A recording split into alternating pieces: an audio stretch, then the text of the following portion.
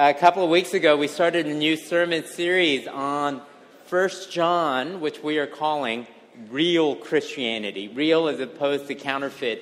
And 1 John was written by the Apostle John, the same guy who wrote the Gospel of John, the same fellow who wrote the book of Revelation, the last book of the Bible, and 3 letters, 1st, 2nd, and 3rd John. So this morning we're continuing on in chapter 2, so please give your attention to the reading of God's Word. Today's scripture reading is from the book of 1 John, chapter 2, verses 3 to 14. And by this we know that we have come to know him, if we keep his commandments. Whoever says, I know him, but does not keep his commandments is a liar, and the truth is not in him. But whoever keeps his word, in him truly the love of God is perfected. By this we may know that we are in him. Whoever says he abides in him ought to walk in the same way in which he walked. Beloved, I am writing you no new commandment, but an old commandment that you have had from the beginning. The old commandment is the word that you have heard. At the same time, it is a new commandment that I am writing to you, which is true in him and in you, because the darkness is passing away and the true light is already shining. Whoever says he is in the light and hates his brother is still in darkness. Whoever loves his brother abides in the light, and in him there is no cause for stumbling. But whoever hates his brother is in the darkness and walks in the darkness and does not know where he is going, because the darkness has blinded his eyes. I am writing to you, little children, because your sins are forgiven for his name's sake. I am writing to you, fathers, because you know him who is from the beginning. I am writing to you, young men, because you have overcome the evil one. I write to you, children, because you know the Father. I write to you, fathers, because you know him who is from the beginning. I write to you, young men, because you are strong, and the word of God abides in you, and you have overcome the evil one. This is the word of the Lord. Thanks be to God. Let us pray together. Our Father and our God, we ask that this morning as we draw near to you, that you would draw near to us. Help us to hear from you. Help us to encounter you. Help us to be overwhelmed by your goodness and mercy shown through your Son, Jesus Christ, so that we would walk in his steps. In his name we pray. Amen. John says, you can know that you know Jesus. That this is something we can know for certain. And in this chapter, John gets pretty practical. We've been looking at how in this letter of John, we're looking at a thing called real Christianity, because there have been some folks who are false teachers, false Christians within the community of this congregation who have now left, who are now talking about Christianity in a different way. And John is addressing those concerns, and he begins to talk about how can you really know if you know Jesus? How can you be certain? And in this chapter, he actually gives 3 tests, 3 ways in which we can understand that we actually have Jesus. And we're going to look at the first 2 this week and save one for a subsequent week. But tests, he's talking about tests. You know, we know tests are valuable. They give you data, and we've become very familiar with tests during the pandemic, have we not? We've gotten pretty darn good at doing home tests for COVID, and sometimes we don't like the results, but at least it tells us something. Some of you are studying for standardized tests right now, SATs, ACTs. Others are doing the GMAT, LSAT, MCAT, track, and maybe you don't even believe in these standardized tests, but they do help assess. They reveal something about a person, something about what you know. If you claim to be a really, really good cook, and you claim that you make the best chili in the whole church, I can help you test that theory for you. If you claim to be a really good singer, well, you know what? We can get you a mic and have you stand up and sing. We can all hear.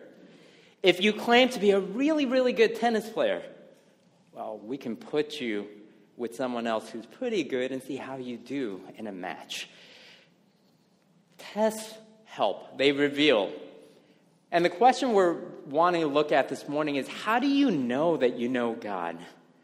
And how do you know that he knows you? And John says there's a test. And that you can know, you can be assured you know.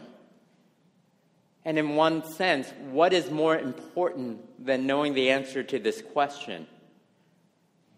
Because we need to know more than just about God or of God. We're talking about more than facts, information, or doctrine about God, but that we actually know him personally, that you are in a relationship with the living God. Because in the darkest moments of your life, in adversity, and in challenges and hardship, in that moment, if you can say, there is one thing I know, one constant, I have Jesus and that he loves me, and he says that I belong to him, man, there's an assurance there that will carry you along. And John says, you actually can know for sure, and there is a test. So the first test he draws out for us is actually in verse 3. And he says this, and by this we know that we have come to know him, if we keep his commandments. Now, that's not hard to understand. He said, well, how do you know him? Well, you obey him. You keep his commandments. And if you want to think, well, maybe John just came up with this, he didn't, because he's just repeating something that he has heard Jesus himself say. Because if you go back to John chapter 14, here's what Jesus says. If you love me, you will keep my commandments. He's saying simple. John 15, verse 9, Jesus says, as the Father has loved me, so have I loved you. Abide in my love. And if you keep my commandments, you will abide in my love, just as I have kept my Father's commandments and abide in his love. A couple of verses later, he says, you are my friend if you do what I command. It's pretty straightforward. It's not that complicated. And this is what John is saying. One of the best tests to see if you are in him and he is in you is if you keep his commands.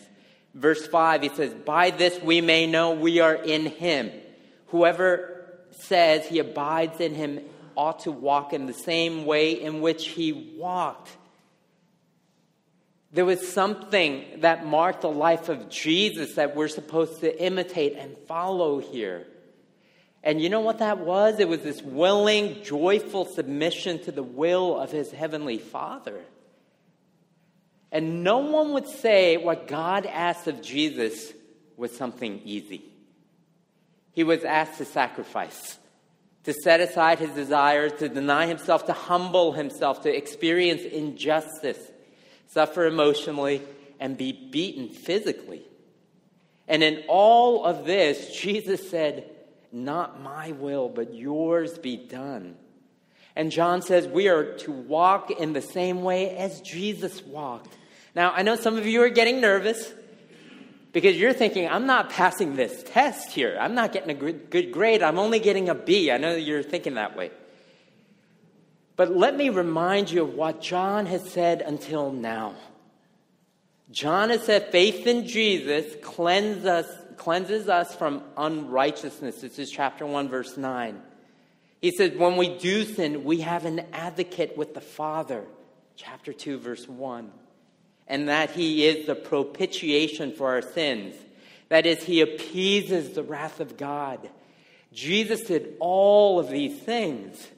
And I want us to be clear. Don't forget what John has already written. Okay? Obedience to God doesn't make you a Christian. You don't become a Christian by your performance, but because you became a Christian because God set his love on you. Because of Jesus' performance on your behalf. That is what makes you a Christian. Obedience doesn't make you a Christian, but it's saying, but if you are a Christian, if you're a follower of Christ and you have experienced the love of God, it leaves a mark on your life. Something that transforms you. You change. And obedience to Jesus is evidence that Christ is in you and you are in Christ. Again, it's not very complicated, but sometimes it's a little hard to hear. Because when you have the Holy Spirit residing in you, how can you not have evidence of that Spirit in your life? You are going to be changed. This is one of the great promises of Christianity. I know a lot of you in here are hoping for change in yourself. And the Bible actually says it is absolutely possible in Jesus, because if anyone is in Christ, he is a new creation. It doesn't mean you're perfect. You're not without failures. But there will be change. There will be newness. Things that will be there that weren't naturally there before. Is just a part of how it all works. Because it's deeply problematic if you're always have been an angry person, you come to know Jesus and you remain the same. It's a problem if you are impatient and if you're callous toward the poor, if you can't get beyond your self-absorption and you can't care about others. It's a problem if you haven't grown in generosity. If all of those things were true of you before you were a Christian and nothing has changed, John says, then you should ask, how are you doing on this? Are you being transformed? Can I make a suggestion for us in terms of encouragements? You know, oftentimes we have a hard time seeing some of these changes that are taking place in us because they're so incremental. But when you see this happen in someone in your community group, someone who's your friend, you know, when you're able to see it, let them know. Let them know, you know what, you seem really at peace, although things didn't go your way. In the past, you would have been so discouraged. But there's something different in you.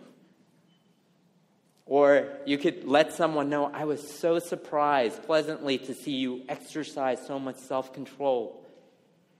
You would get so angry in those situations in the past. I've seen you lose your cool. But God is up to something in your life.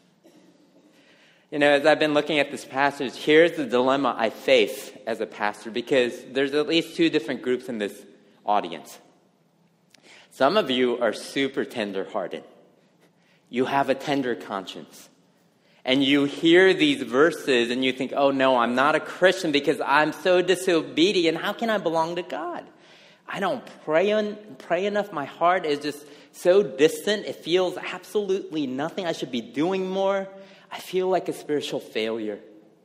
Some of you are dealing with your own pet sins and your addiction. And you're trying to shake it and you hate it, that it has grip of power on you. You're doing better, but you still struggle. And you hate that you keep going back to that place. And you beg God to take away these things. And you have your good days and you have your hard days. That's one audience. Those of you who are tender-hearted. There are others of you in here that are actually really hard-hearted. You're callous.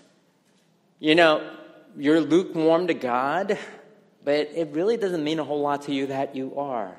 Because you say, well, so what? Everyone else seems to be. I enjoy my sin and God loves to forgive. It's a good relationship here. You're unmoved.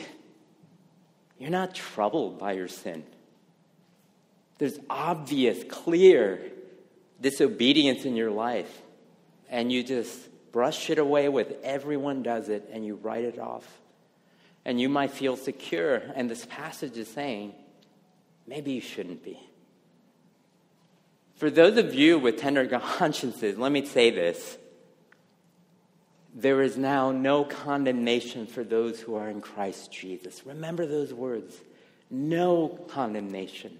You didn't make yourself a Christian. He found you. He claimed you. He adopted you. He's never going to let you go. He may let you wander from him and allow you to experience the consequences of your decisions, but he has you because our God is a good shepherd. A good shepherd who knows his sheep by name.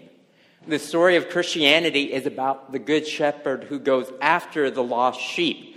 It's not a story about good sheep who go looking for a shepherd. But if you have a tender heart, Hey, rejoice in your Savior because he came and did everything you and I could never have done. And this is why John takes this aside here from verses 12 to 14 as he's writing. Did you notice it kind of interrupts this narrative of the letter? And all of a sudden he breaks out into, I am writing to you little children. I am writing to you fathers. I am writing to you young men. And he does this 6 times in the span of 3 verses. And what is he trying to do? He's trying to talk to those with tender consciences to say what? Your sins have been forgiven for his name's sake. You know God from the beginning. You have overcome the evil one. He's saying, don't forget these things are true of you. And the little children, the fathers, the young men, they all kind of represent different places someone is at in their spiritual journey. You may be young. You may be kind of a young man. You may be a father. And he's saying, wherever you are, know that these things are true. But if you have a hard heart, and you have a heart that blows off God's laws and you just don't care and you claim to follow Jesus, John has a word for you. In verse 4, whoever says, I know him but does not keep his commandments is a liar and the truth is not in him. That's harsh. But he's saying it's a test. Why is obedience a test? Have you thought about that? Because if you've been impacted by an encounter with Jesus and his love, and if you've experienced his forgiving love, you begin to see something about the commands of God, the Word of God, his laws for us. You begin to realize, as we said during the 10 Commandments series, that these are given to us so that we would have life, that we would flourish. And God is saying, you've got to trust me. I'm the one who is willing to give up my one and only son for you. Why would you not trust what I am telling you? And his desire and his call to obey him comes from a loving heart. See? And why does he give us these laws again? Because he wants us to flourish. And when we go against this, man, it's as if God is saying, I feel how much you don't trust me. It feels very personal to him in many ways. Because we're telling God, who has given us all things, I don't know if I trust you. Even though you've given me everything, the most precious thing, your one and only son. And John here is saying, have you experienced this? Because when that happens, obedience becomes something you grow in. And it becomes something you begin to delight in. And it doesn't become drudgery over time. Yes, it's hard, but you begin to say, no, but I begin to trust that my Heavenly Father has something good for me. And there's transformation. Transformation because you've encountered Jesus. I know many of you have seen the musical Les Miserables, but the book, Les Miserables, that Victor Hugo wrote is much more in-depth in so many ways. And in the early chapters of that book, we're introduced to Jean Valjean, who is in prison for stealing a loaf of bread, if you remember the story. 5 years for stealing it, 14 more for trying to escape. And at his release, he's a man who is utterly bitter, angry, he's hungry, he's marked as an ex-con, he can't get a room to stay in. And all of a sudden, he experiences the hospitality of the bishop, Monsignor Bienvenu, who welcomes him in, who feeds him, a place to stay in his house for the night. But in the middle of the night, Valjean decides to steal silver spoons and forks from the dining room and takes off. But the police stop him because they see this guy with silverware, and given his appearance, it looks like he probably stole it. But Valjean says it was given to him by a bishop. They said, well, let's go talk to him and verify your story.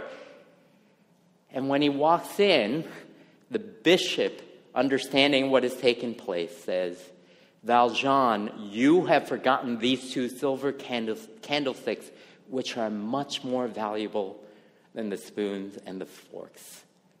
The bishop confirms the story that he has given these things to Valjean, and the police leave in disbelief. And the bishop leans over and says, Jean Valjean, my brother, you no longer belong to evil, but to good. It is your soul that I buy from you. I withdraw it from dark thoughts, and I give it to God. And this begins a struggle within him as he experiences grace and kindness. But change doesn't come right away like it does in the musical. But actually, he leaves the bishop. He goes on the road and he meets a 10-year-old boy. I don't know if you remember this part of the story. Little Petit Gervais. And he has a bunch of coins in his pocket, maybe $1 or $2 of our modern-day equivalent of money. And he takes this money from a 10-year-old kid. The child's in tears and yelling at Valjean, saying, give me back my money. It's all he had. And heartless Valjean just tells him basically to get lost, and the kid leaves crying. And he remembers all of a sudden, Valjean, the kindness and the forgiveness he received from the bishop and his words, you no longer belong to evil. And his conscience is pricked. He goes out looking for the child to return the money, but he can't find him. And listen to what Victor Hugo writes. He says, Jean Valjean wept for a long time. He wept burning tears. And as he wept, daylight penetrated more and more clearly into his soul. An extraordinary light. A light at once ravishing and terrible. His past life, his first fault, his external brutishness, his internal harshness. What had happened to him at the bishop's, the last thing that he had done, the theft from a child, a crime all the more cowardly and all the more monstrous since it had come after the bishop's pardon. All this recurred to his mind and appeared clearly to him, but with a clearness which he had never hitherto witnessed. He examined his life, and it seemed horrible to him. His soul, and it seemed frightful to him. In the meantime, a gentle light rested over his life and his soul. And I love these final few sentences of the chapter. How many hours did he weep thus? What did he do after he had wept? Where did he go? No one ever knew. The only thing which seems to be authenticated is that same night, about 3 o'clock in the morning, a man saw, as he traversed the streets in which the bishop's residence was situated, a man in the attitude of prayer, kneeling on the pavement in the shadow in front of the door of the bishop. You see, when you experience grace, mercy, and forgiveness, you cannot stay the same. See? This is the point of the story. This is the point at which the story begins for Valjean, and he is transformed. His life is transformed. And in many of the same ways, when you encounter Jesus in this way, you cannot but begin to obey in some way. It may be quick for some of you, it may be slower, but it will always be there. That's the first test John tells us about. The second test is love. Not only obedience, but love. If you've experienced love, you will be loving. It will be evident in your life. How do you know him? Verses 9, 10. Whoever says he is in the light and hates his brother is still in darkness. Whoever loves his brother abides in the light. He says a little later in 1 John chapter 4, verse 8, anyone who does not love does not know God, because God is love. You see, if you know God and he knows you, you're going to love. And this is not a love you can produce.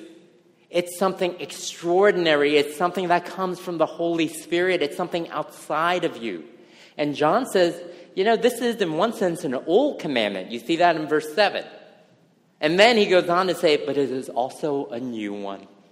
It is old because it's been told in the scriptures all throughout the Old Testament.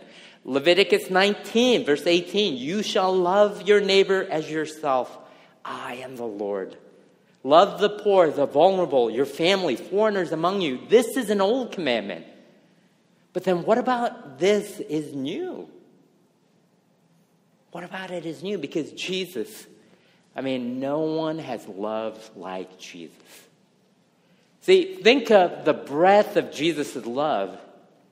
Because he's the one that said, don't just love those who've been good to you, those who are of your tribe, your family, those you're comfortable with, those who make you feel good about yourself. But Jesus comes along and says, I actually want you to love your enemies.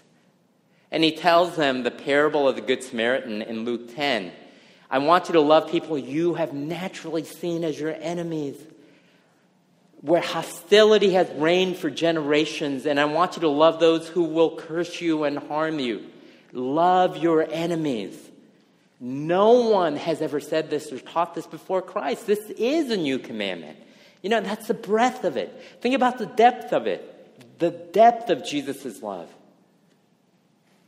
It's so unique because no one has ever sacrificed like Jesus Christ.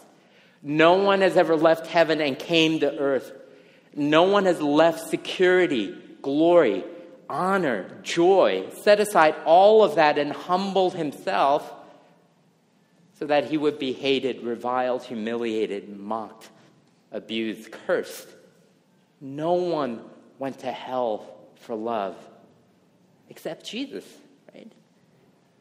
You know, in the beginning of the Bible, God told Adam, if you keep all of my commandments perfectly, what did he say? You're going to live forever. And God says to Jesus, if you keep all of my commandments, you're going to be crucified. Where he cries out, my God, why have you forsaken me? No one has done what Jesus has done. No one has paid a price for love like Jesus did. Now, if you've experienced that, something no one else can give you, something you can't produce in yourself, it has the power to change you. It has the power to enable us to love and to walk like Jesus. Walk like Jesus. Now, if you're listening to this and you're not even sure if you can buy any of this story about who Jesus is, you know, do you realize that there is no love like the love I just described? It just doesn't exist in the world. Because if you don't believe the creator of the universe has left all of these things in order to suffer and to die, then you and I are actually resigned to believe that no one can love us like that. And that it is impossible to love in that way. I actually think it's impossible because it is supernatural. It's not something we can do. You can't give away something and love something when you yourself have not experienced that. And if that kind of love doesn't exist, and we can't experience it in this world, we won't be able to live out this kind of extraordinary love that our world actually needs. But the Bible says it does exist. We can see it. We can experience it. You know, June 17th, 2015 was a very typical night at Emmanuel AME Church in Charleston, South Carolina. It's one of the oldest black churches in America. And a Bible study was taking place, as they did for a very long time, when a young white man walked into the church. Those in the Bible study welcomed him in. They accepted him, showed him kindness. They studied the Bible together. And before he left, he pulled out a gun and killed 9 African-American congregants. And what was remarkable about what took place over the next few days, when they brought the perpetrator into the courtroom and had him arraigned, was the response of the families of the victims at this hearing. You may remember some of this, but I went back and I pulled out a few quotes here. It says, the daughter of 70-year-old Ethel Land, she said, I forgive you. You took something very precious from me, but I forgive you. It hurts me. You hurt a lot of people, but may God forgive you. One survivor of the shooting, who was actually in the room, said, we welcomed you Wednesday night in our Bible study with open arms. You have killed some of the most beautifulest people that I know. Every fiber in my body hurts. I will never be the same. But as they say in the Bible study, we enjoyed you, but may God have mercy on your soul. Anthony Thompson is a grandson of one of the victims, said, "We would like you to take this opportunity to repent. Repent, confess, give your life to the one who matters the most, Christ, so he can change your ways no matter what happens to you, and you'll be okay." Where did they ever get the idea to go do this? It's not in the heart of man to do something like this. For all of human history, we've always understood it as what? An eye for an eye. We lash out at those who hurt us. But they said, hey, we want you to experience forgiveness. It's astounding. It's amazing. Where does this come from? It comes from Christ, who said, "Father, forgive them, for they do not know what they do." I mean, having received this love, it is a love that comes out of them. And love begets love. This is why it's a test. You see, it's not a test of knowledge and information. It's a test of, have you actually encountered Jesus in a way where your life is actually transformed? And it just kind of, you know what? You get poked and it just like oozes out of you. Something beautiful because you've encountered and experienced something good. Because love fell on us. You see, this is what John is pointing to when he's saying, how do you know real Christianity? You see it in the lives of the people in the congregation. You see it in the transformation that is taking place. You see it as we live this out together. And we see it as we point each other to the beauty of Jesus. Friend, this is one of the most remarkable things and the greatest things about Christianity. John is saying you can know you have this.